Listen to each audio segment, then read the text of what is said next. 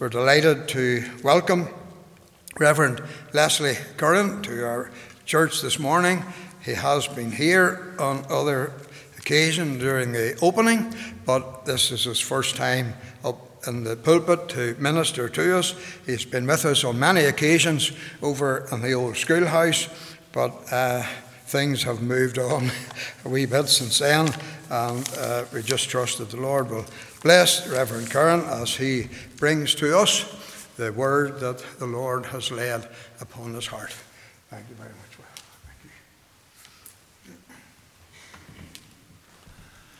I thank our brother for making the announcements and for the kind words of welcome. It's good to be back with you in Carryduff and to renew fellowship in the gospel of our Lord and Saviour Jesus Christ. And we look to the Lord for his presence with us today and for his blessing upon our hearts as we meet around his own precious word. You'll find our scripture reading in the New Testament scriptures in 1 Corinthians and the first chapter, and we'll commence reading at the 10th verse. 1 Corinthians chapter 1 and reading from verse 10, and we'll also read just a few verses in chapter 2. But first of all, the first chapter of 1 Corinthians and reading from the 10th verse. Let us hear the word of the Lord. Now I beseech you, brethren, by the name of our Lord Jesus Christ, that ye all speak the same thing, and that there be no divisions among you, but that ye be perfectly joined together in the same mind and in the same judgment. For it hath been declared unto me of you, my brethren, by them which are of the house of Chloe, that there are contentions among you. Now this I say, that every one of you saith, I am of Paul, and I of Apollos, and I of Cephas, and I of Christ. Is Christ divided? Was Paul crucified for you? Or were ye baptized in the name of Paul? I thank God that I baptized none of you, but Crispus and Gaius, lest any should say that I had baptized in mine own name. And I baptized also the household of Stephanas. Besides, I know not whether I baptized any other. For Christ sent me not to baptize, but to preach the gospel, not with wisdom of words, lest the cross of Christ should be made of none effect. For the preaching of the cross is to them that perish foolishness, but unto us which are saved it is the power of God. For it is written, I will destroy the wisdom of the wise, and will bring to nothing the understanding of the prudent. Where is the wise? Where is the scribe? Where is the disputer of this world? Hath not God made foolish the wisdom of this world? For after that in the wisdom of God, the world by wisdom knew not God, it pleased God by the foolishness of preaching to save them that believe. For the Jews require a sign, and the Greeks seek after wisdom. But we preach Christ crucified, unto the Jews a stumbling block, and unto the Greeks foolishness. And then moving into the second chapter and commencing at verse 1, chapter 2 and verse 1. And I, brethren, when I came to you, came not with excellency of speech or of wisdom, declaring unto you the testimony of God. For I determined not to know anything among you, save Jesus Christ and him crucified. And I was with you in weakness, and in fear, and in much trembling.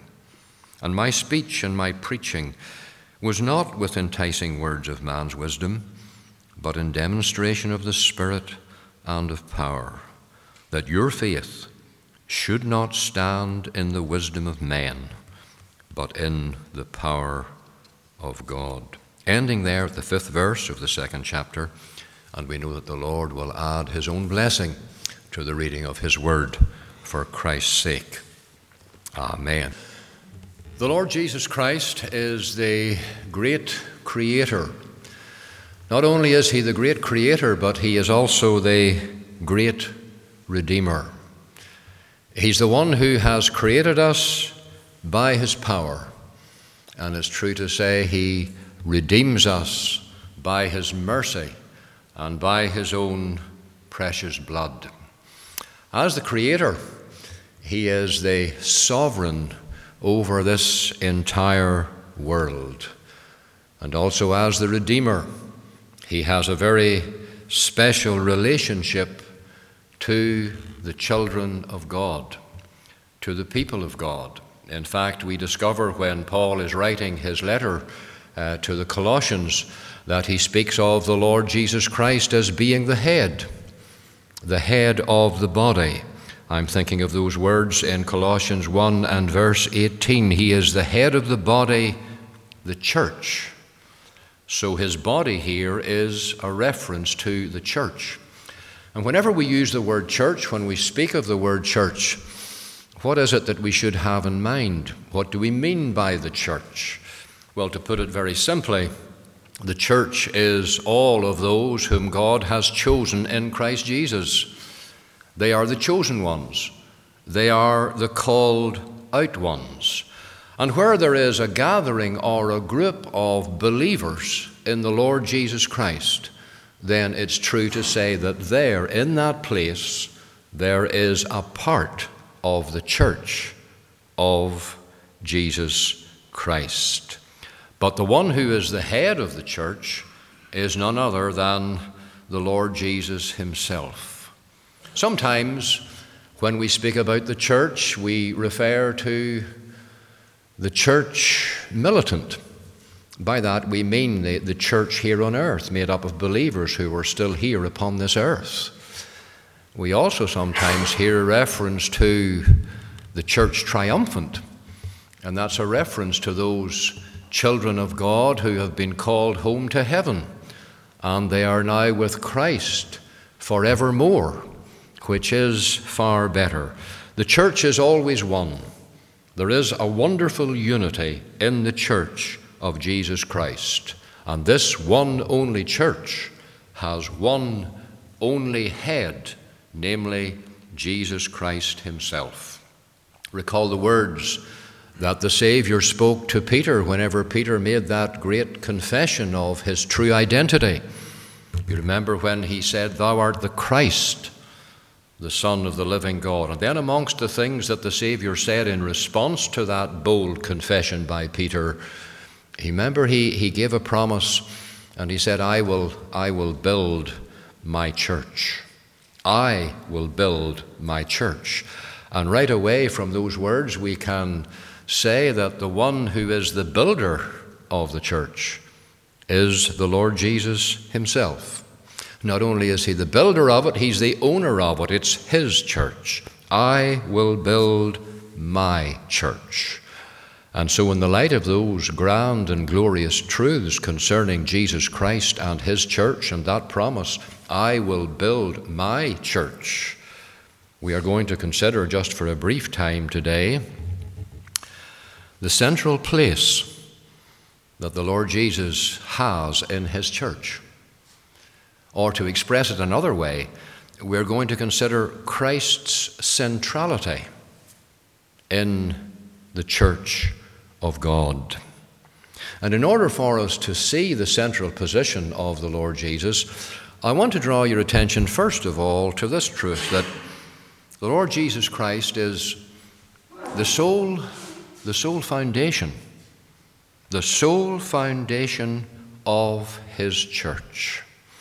And in order for us to see this clearly, I trust, from the Scriptures, we had our Scripture reading in Paul's letter to the Corinthians, his first letter to the church at Corinth. And as he was writing to this church, in the opening chapters, he has cause to refer to something of the disunity that had been there in the church amongst some who were present at Corinth. And he has to address that, and he does so. And when we move from the opening chapters and we come into 1 Corinthians chapter 3, we discover that he's still speaking of it in the opening verses of the 3rd chapter. But then as we follow down further in the 3rd chapter of 1 Corinthians, he has occasion to speak about the foundation of the church. And he does so by reminding them in 1 Corinthians 3 and verse 9, he says, "We are laborers together with God. Ye are God's husbandry, ye are God's building." Now remember, he's writing here to those who are part of the Church of Jesus Christ, those who are believers, those who are saved by the grace of God. And then he goes on to tell them this in verse 10. "According to the grace of God which is given unto me," speaking here about himself, "the grace of God given unto me as a wise master builder, I have laid the foundation." Notice the words. Paul says here, as he writes to these Corinthians, to the church at Corinth, "I have laid the foundation, and another buildeth thereon, but let every man take heed how he buildeth thereupon." And he says that, and he gives the reason in the next verse, verse 11, "For other foundation can no man lay than that is laid, which is Jesus Christ." So he's stating it very plainly and clearly that the foundation of the church is none other than Jesus Christ himself. But as we're thinking here about the church at Corinth, someone might ask the question, well, how did it come that Paul is speaking here about the foundation, and the foundation of the church, Jesus Christ? Well, how did that all come about as far as the church at Corinth was concerned? Well, we're not left to speculate, because we've got a very, very clear and concise record of just how it did come about. I'm thinking of some verses that we find over in the Acts of the Apostles. Acts chapter 18. The very opening verse of the 18th chapter tells us of Paul leaving Athens and coming to Corinth. And then as we read on in the verses, we find here in Acts chapter 18 what he did whenever he came to Corinth. We're told in verse 4 that he reasoned in the synagogue every Sabbath, and he persuaded the Jews and the Greeks. And then as you drop down further in this 18th chapter, he leaves the synagogue, and we find that he departs in verse 7 and enters into a certain man's house named Justus, one that worshipped God, whose house joined hard to the synagogue. And Crispus, the chief ruler of the synagogue, believed on the Lord with all his house.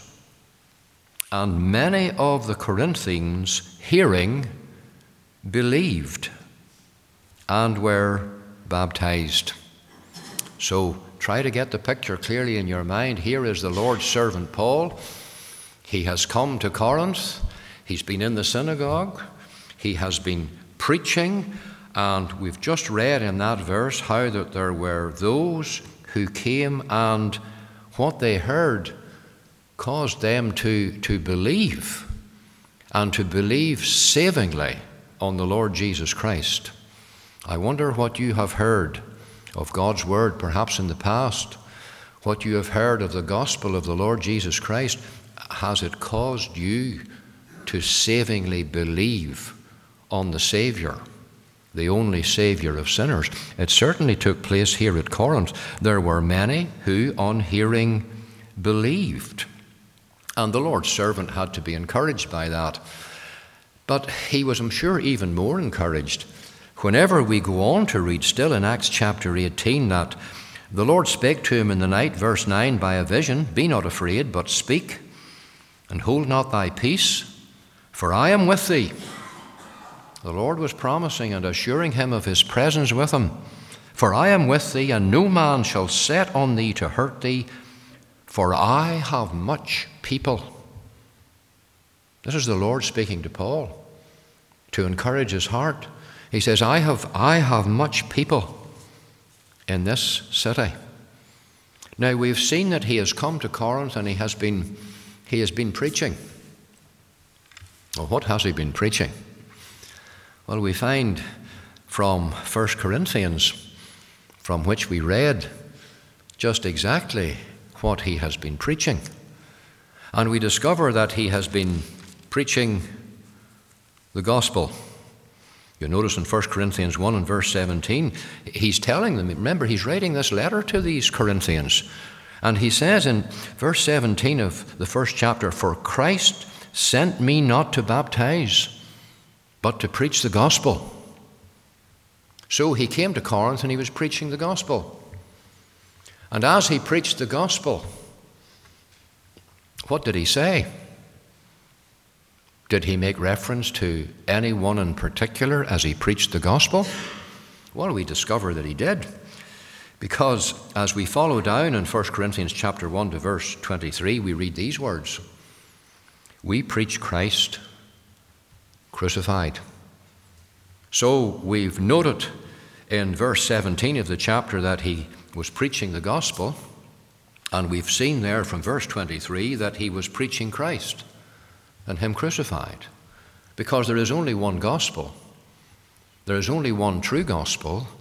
And where the one true gospel is preached, there must be, there will be, the preaching of Christ and him crucified. He will, if you like, be the central figure in the preaching of the gospel, the preaching of Christ and him crucified. Now remember where Paul had come to. He had come to Corinth. What kind of a city was Corinth? Well, it was one of those cities where there were many, and they considered themselves to be wonderful philosophers. They had many, many philosophies that they said that they adhered to and that they believed in. Also, there were those in the city of Corinth, and they would have prized themselves in their, what they would have called their great oratory. And they would no doubt have been quick to pass judgment on any who would come amongst them. "Oh, I don't think he's really the orator that we are. He doesn't have the pronunciation of this, that, and the other thing." And as Paul is writing here his epistle to the church at Corinth, he refers to this. And he just wants to assure them that whenever he came, despite no doubt there might have been many temptations, and there were many temptations that he was facing, for he had come to preach Christ and him crucified, and tell the people that Jesus Christ is the one and only foundation on which to build for eternity, and there is none other. There might have been those who would have said, "Well, would you not feel you should maybe deviate from that message? Would you not want to bring us some philosophical thinking and thoughts? Maybe the people would profit much more from that. There would be much more benefit to be derived from that kind of speaking, Paul." But what did he say? Well, let's just read the opening verses of 1 Corinthians chapter 2, verse 1. "And I, brethren, when I came to you, came not with excellency of speech or of wisdom, declaring unto you the testimony of God." And the words, the testimony of God, are just a reference to the gospel of Jesus Christ. And then he said in verse 2, "For I determined not to know anything among you, save Jesus Christ and him crucified." And then he tells us further in verse 4, "And my speech and my preaching was not with enticing words of man's wisdom." Oh, all those philosophers who were there. He says, "I haven't come to try and compete with you. I have come with one message and one message only, Jesus Christ and him crucified. And my speech and my preaching was not with enticing words of man's wisdom, but," and here's one of the buts in Holy Scripture, "but in demonstration of the Spirit and of power." And so as he came here, he came to preach the gospel, and in preaching the gospel he was preaching Christ and him crucified, and he's telling them that Jesus Christ and him alone is the sole foundation. So that's why Jesus Christ must be and have a central place in the church, his church, the body of Christ, the mystical body of Christ, because He is the sole foundation of the church. And we must never depart from that. We must never forget that.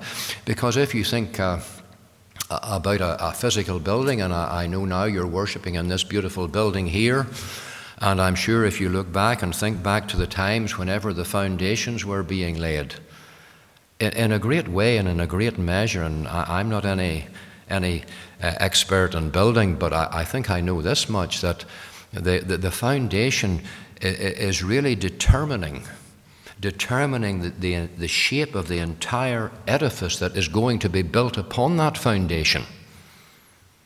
And so it is in the Church of Jesus Christ. Jesus Christ himself is the one and only and sure foundation, and we must never try to build on any other foundation other than that which is laid, which is Jesus Christ alone. So that's one reason why Jesus Christ is central in his church, because he is the sole foundation. Second reason is this: he's the only source of life in his church. Oh yes, he's the foundation of his church, and the sole one at that. But let's understand that he is the single source of spiritual life in his church. You might say, well, can you convince me of that? Can you persuade me of that? Yes, I believe I can, and I can do so from God's own word. I want to draw your attention for just a moment to one verse in particular. We could go to many verses, but I'll draw your attention just to one in particular. And I'm thinking of what Paul was writing and saying whenever he was writing to the Colossians. In Colossians chapter 3 and verse 4, listen to the words that we read. The verse begins, when Christ. And then you'll notice in our authorized version, there are two words that follow. And those two words that follow are in italics. And I reckon you know why they're in italics, because they are not in the original Greek.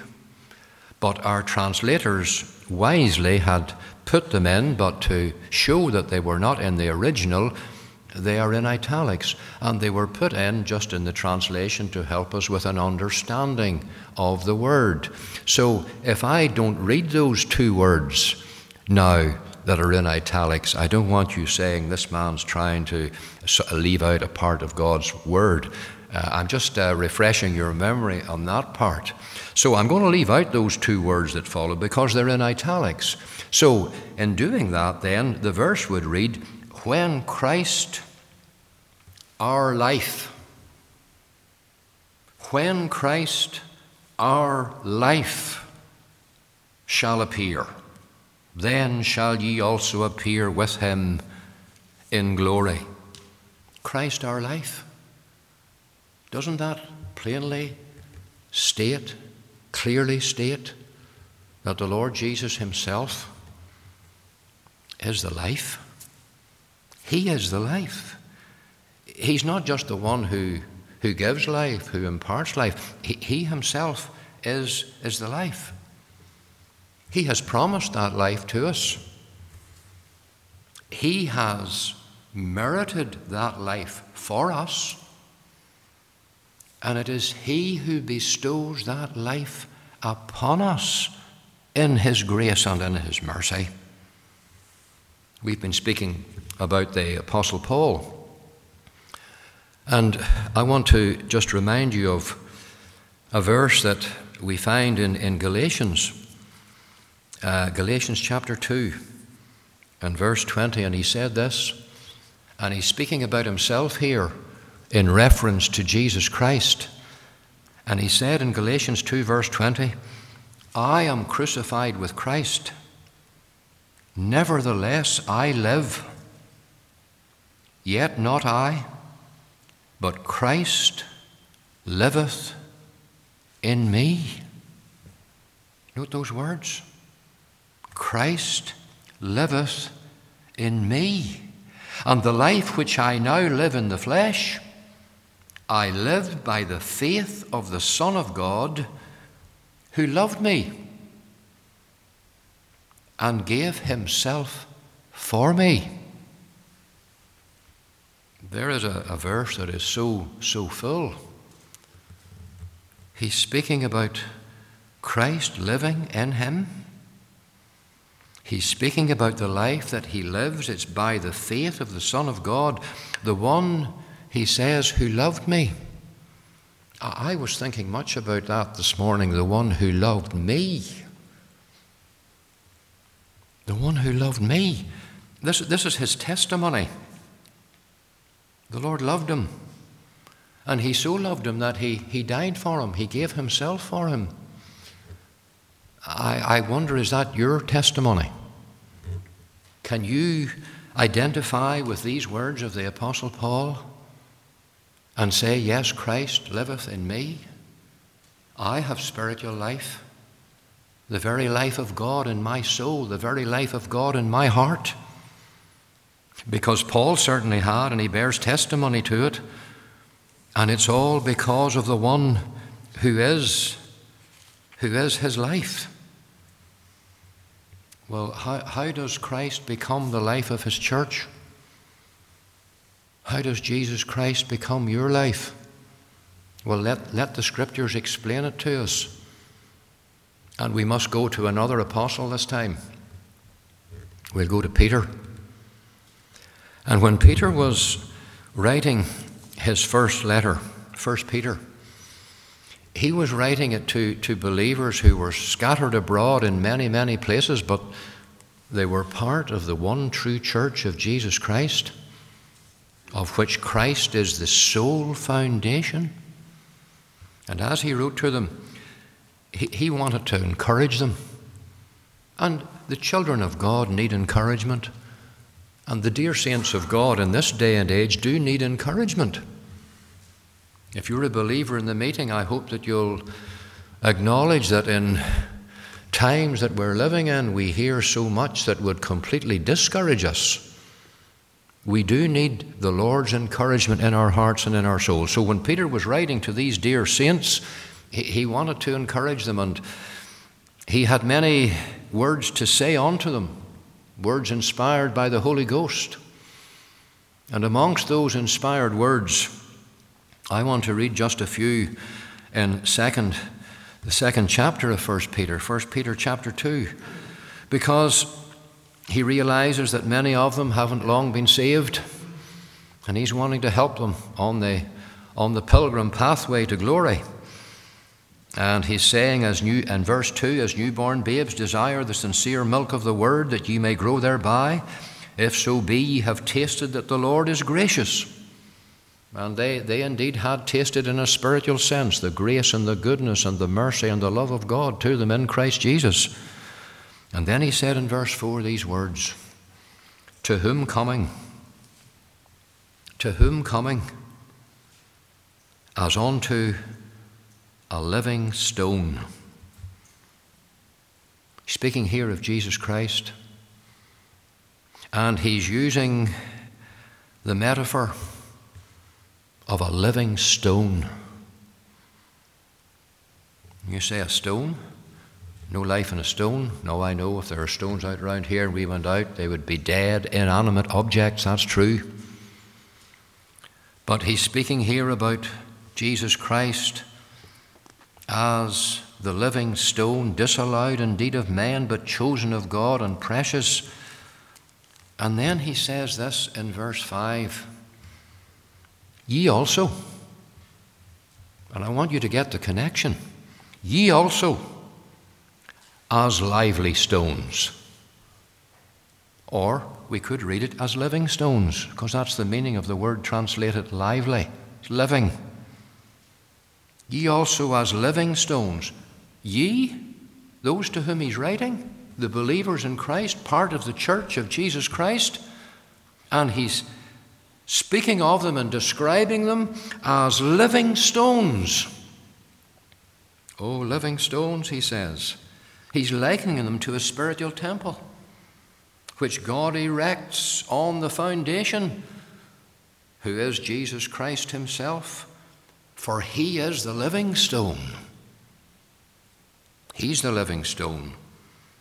And coming to him, Peter is saying, remember, he says, ye also as living stones, to whom coming is unto a living stone, ye also as living stones. In coming to him, they received him, the very one who is the life.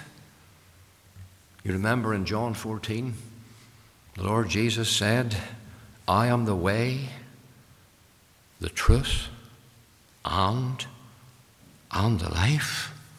And the life. He's the single source of spiritual life in his church.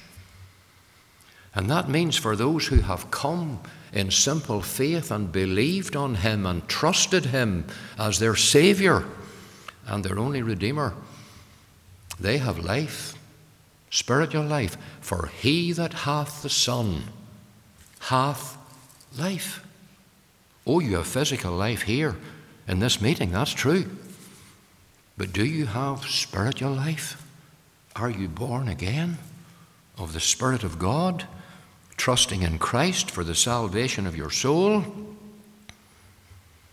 And when we come and trust in Christ and we are born again of the Spirit of God, then we want to have that new life nurtured and strengthened.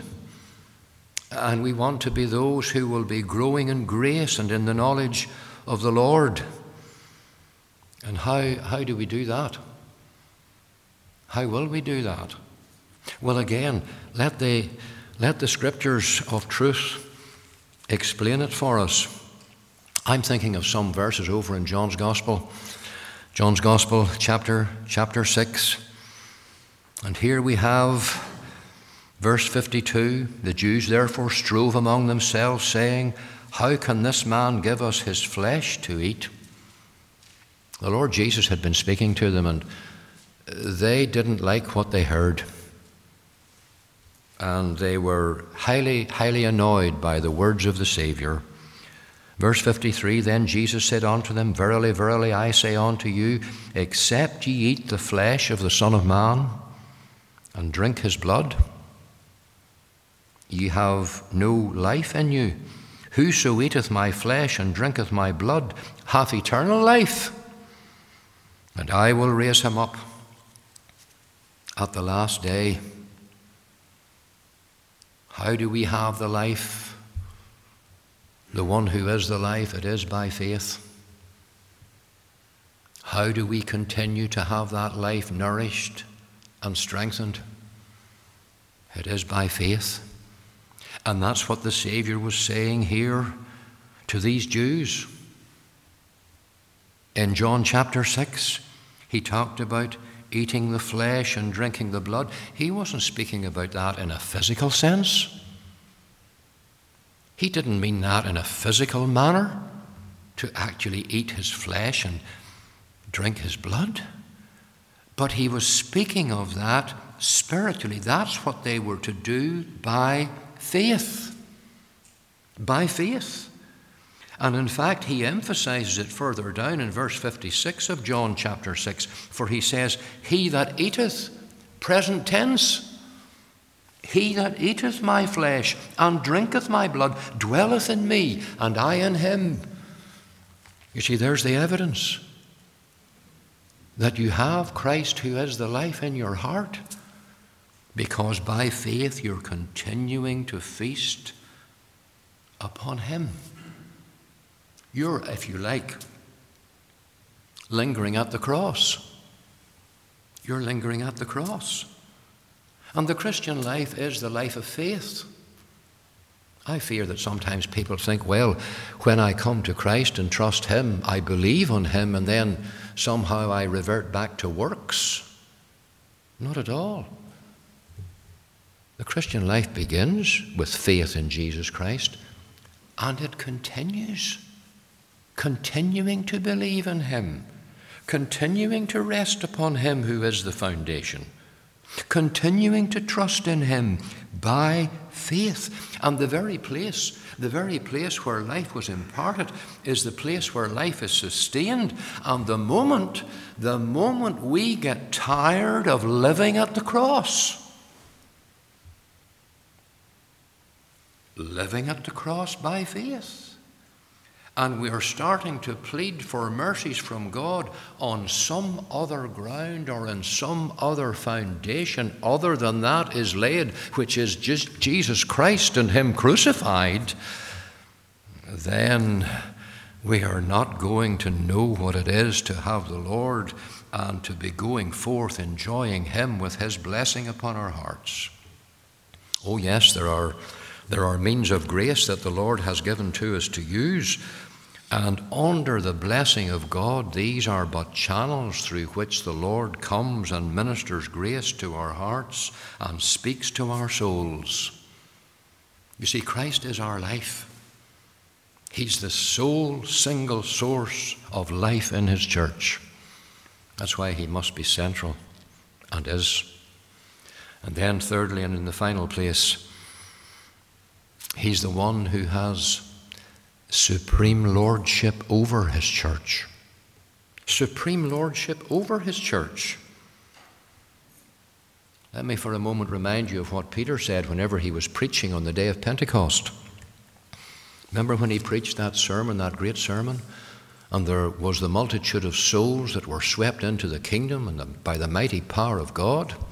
And there was the outpouring of the Spirit of God. And as he was finishing his sermon, his message, we have it here in Acts chapter 2. Let me read the verse to you, verse 36. Therefore let all the house of Israel know assuredly that God hath made that same Jesus, the one who is the sole foundation, remember, the one who is the single source of spiritual life in his church. God hath made that same Jesus, whom ye have crucified, both Lord and Christ. Do you see what's being said here? He's both Lord and Christ. It's not enough just to say the name Lord, Lord. You remember in Luke 6:46, they were asked, why do you call me Lord, Lord, and do not the things which I say?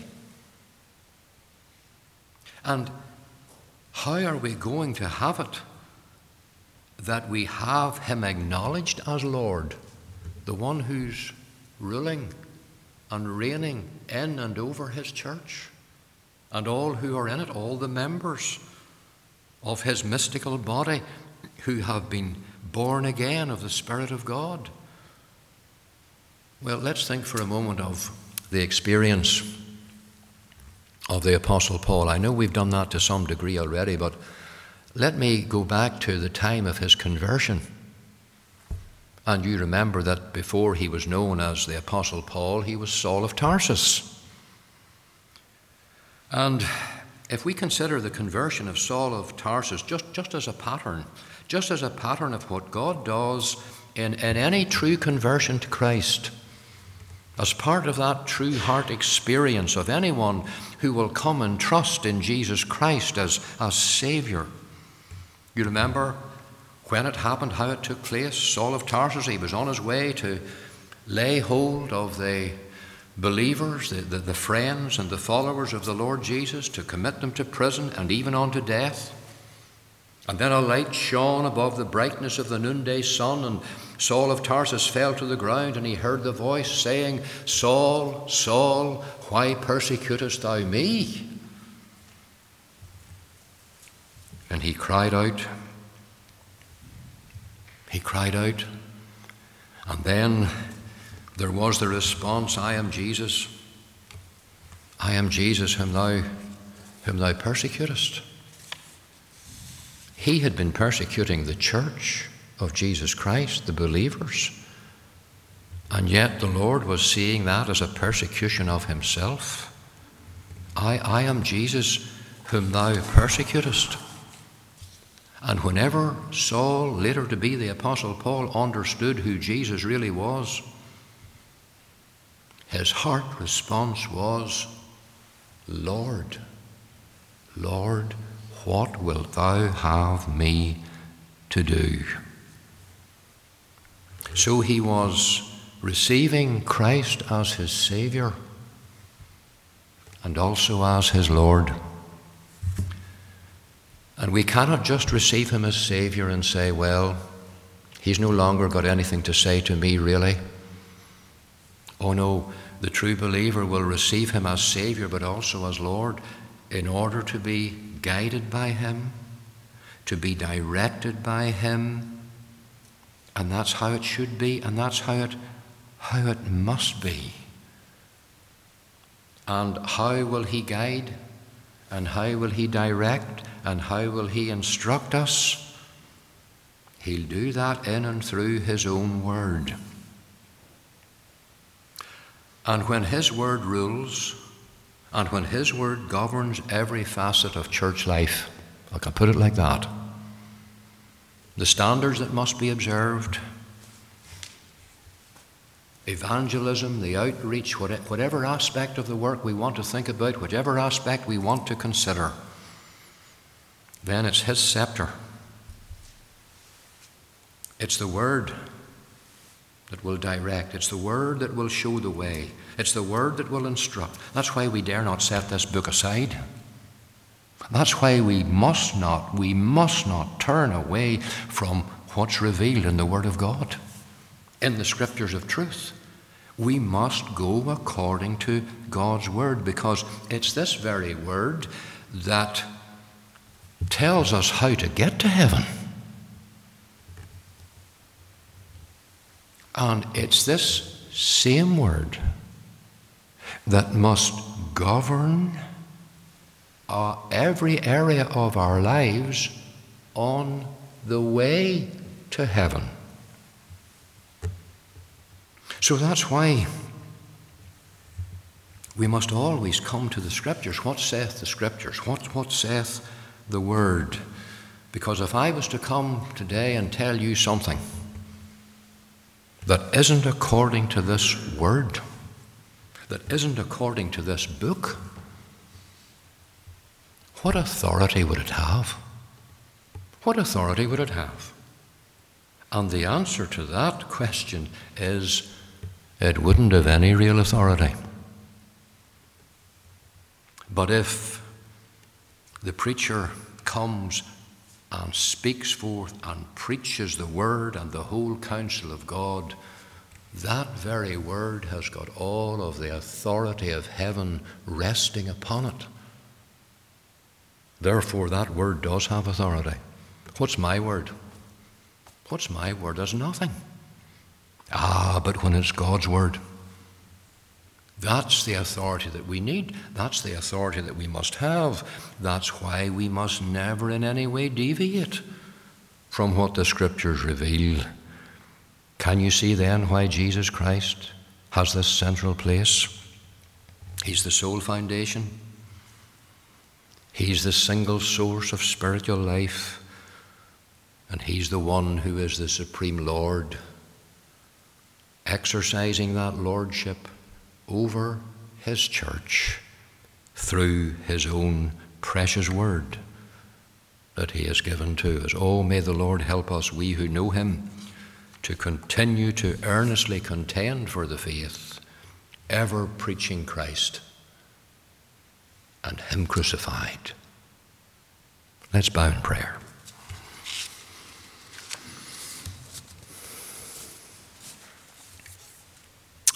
Our Heavenly Father, we come again to Thee in our Saviour's name, and we do give Thee thanks for Thy word. What a precious book this is, the very word of the living God.